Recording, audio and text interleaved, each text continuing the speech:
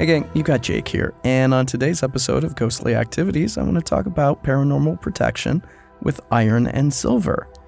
So let's just get right into it, right? People have used iron and silver to ward off paranormal entities for centuries, and why do these metals keep paranormal beings and entities away? And do they always work to protect you? Let's find out. So let's go way back in the day, right? People have used iron to protect against witches, evil spirits, and fairies.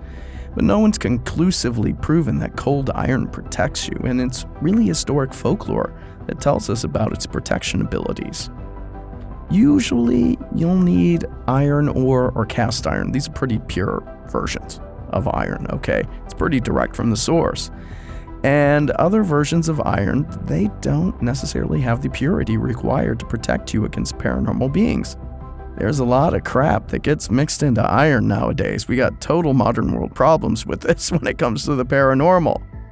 But you can take your iron and place it next to doors and windows, like, people hang a horseshoe above the main entrance, and that keeps a lot of the bad guys away. In other cases, you can make an iron amulet, put it under the steps of your house. That's the big thing here. Notice the recurring theme. It goes on or near a main entrance. Could be the front door, back door, or large windows. If it's big enough for you to walk through it, then it's easy for a spirit to come through too. There are other protective uses though for iron, especially when it comes to your livestock. If you got any critters outdoors, I do. I have a little hobby farm, if you didn't know. I've got some goats. And what you could do there is some iron hooks, a scythe, shears. I know, when I was reading this, I'm like, scythe and shears. I mean, I get it, but this isn't common stuff anymore. But for your livestock, the iron hook, scythe, shears, put them by the main door where your critters are. And then if you've got a baby, a newborn, in folklore, tells us you take some iron scissors, which I don't know if you can get totally iron scissors anymore, but iron scissors, and put it next to the crib to keep fairies away, mainly those trolls who want to put a changeling in. So that would be interesting. You would end up with this vicious baby that would be out to kill you at some point if you had changelings, okay. The other thing you could do to protect yourself while traveling is put some iron nails in your pockets. Mind you, that TSA probably won't let you on the plane with that. You might have to check it. So keep that in mind. It might be the thing where you decide to do the amulet, okay? But in ghost hunting, we can use iron to attract a spirit, and that's usually as a trigger object. Anglo-Saxons would do this. If you remember Anglo-Saxons from history class, right? You can use the chains like you would lock someone up with as a way to lure a spirit back to communicate with you.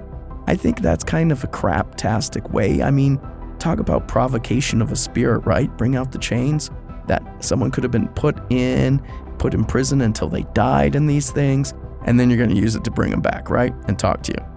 I have a feeling you're going to get something thrown at you. Well, hey, poltergeist, hey? Okay.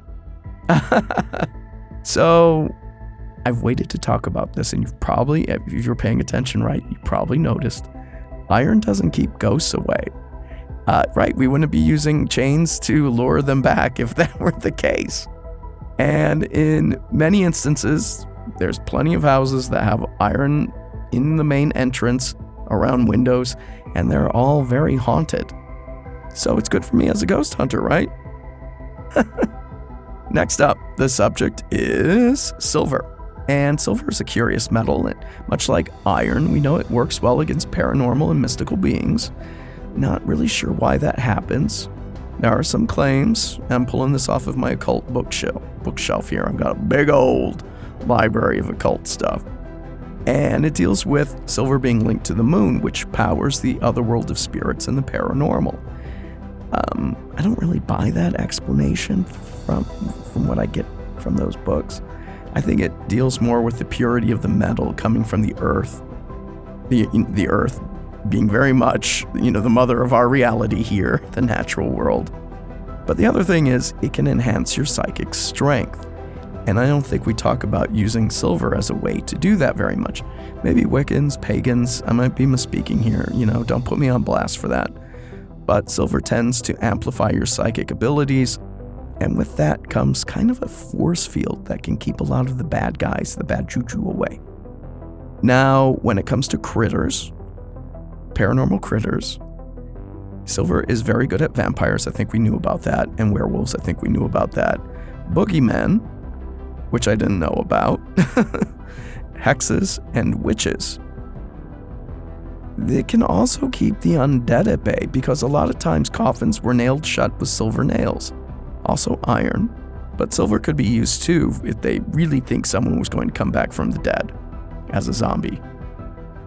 And it seems silver's better than iron when it comes to protecting your home. A lot of people, amulets and jewelry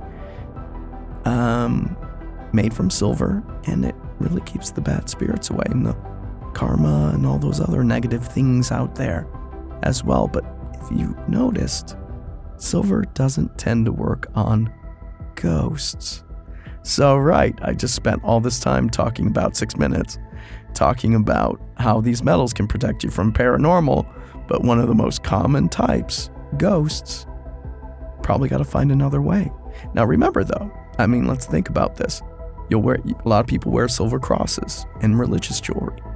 I would say it's more about your faith and believe in the protection of that symbol than the actual metal itself.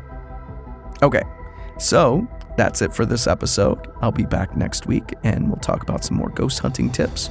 Maybe I'll have a ghostly tale for you, but I'll be back next weekend. So with that, take care. I say happy holidays because I don't know what your religious faith is. We got a whole lot of different holidays happening right now. So happy holidays, folks. Take care.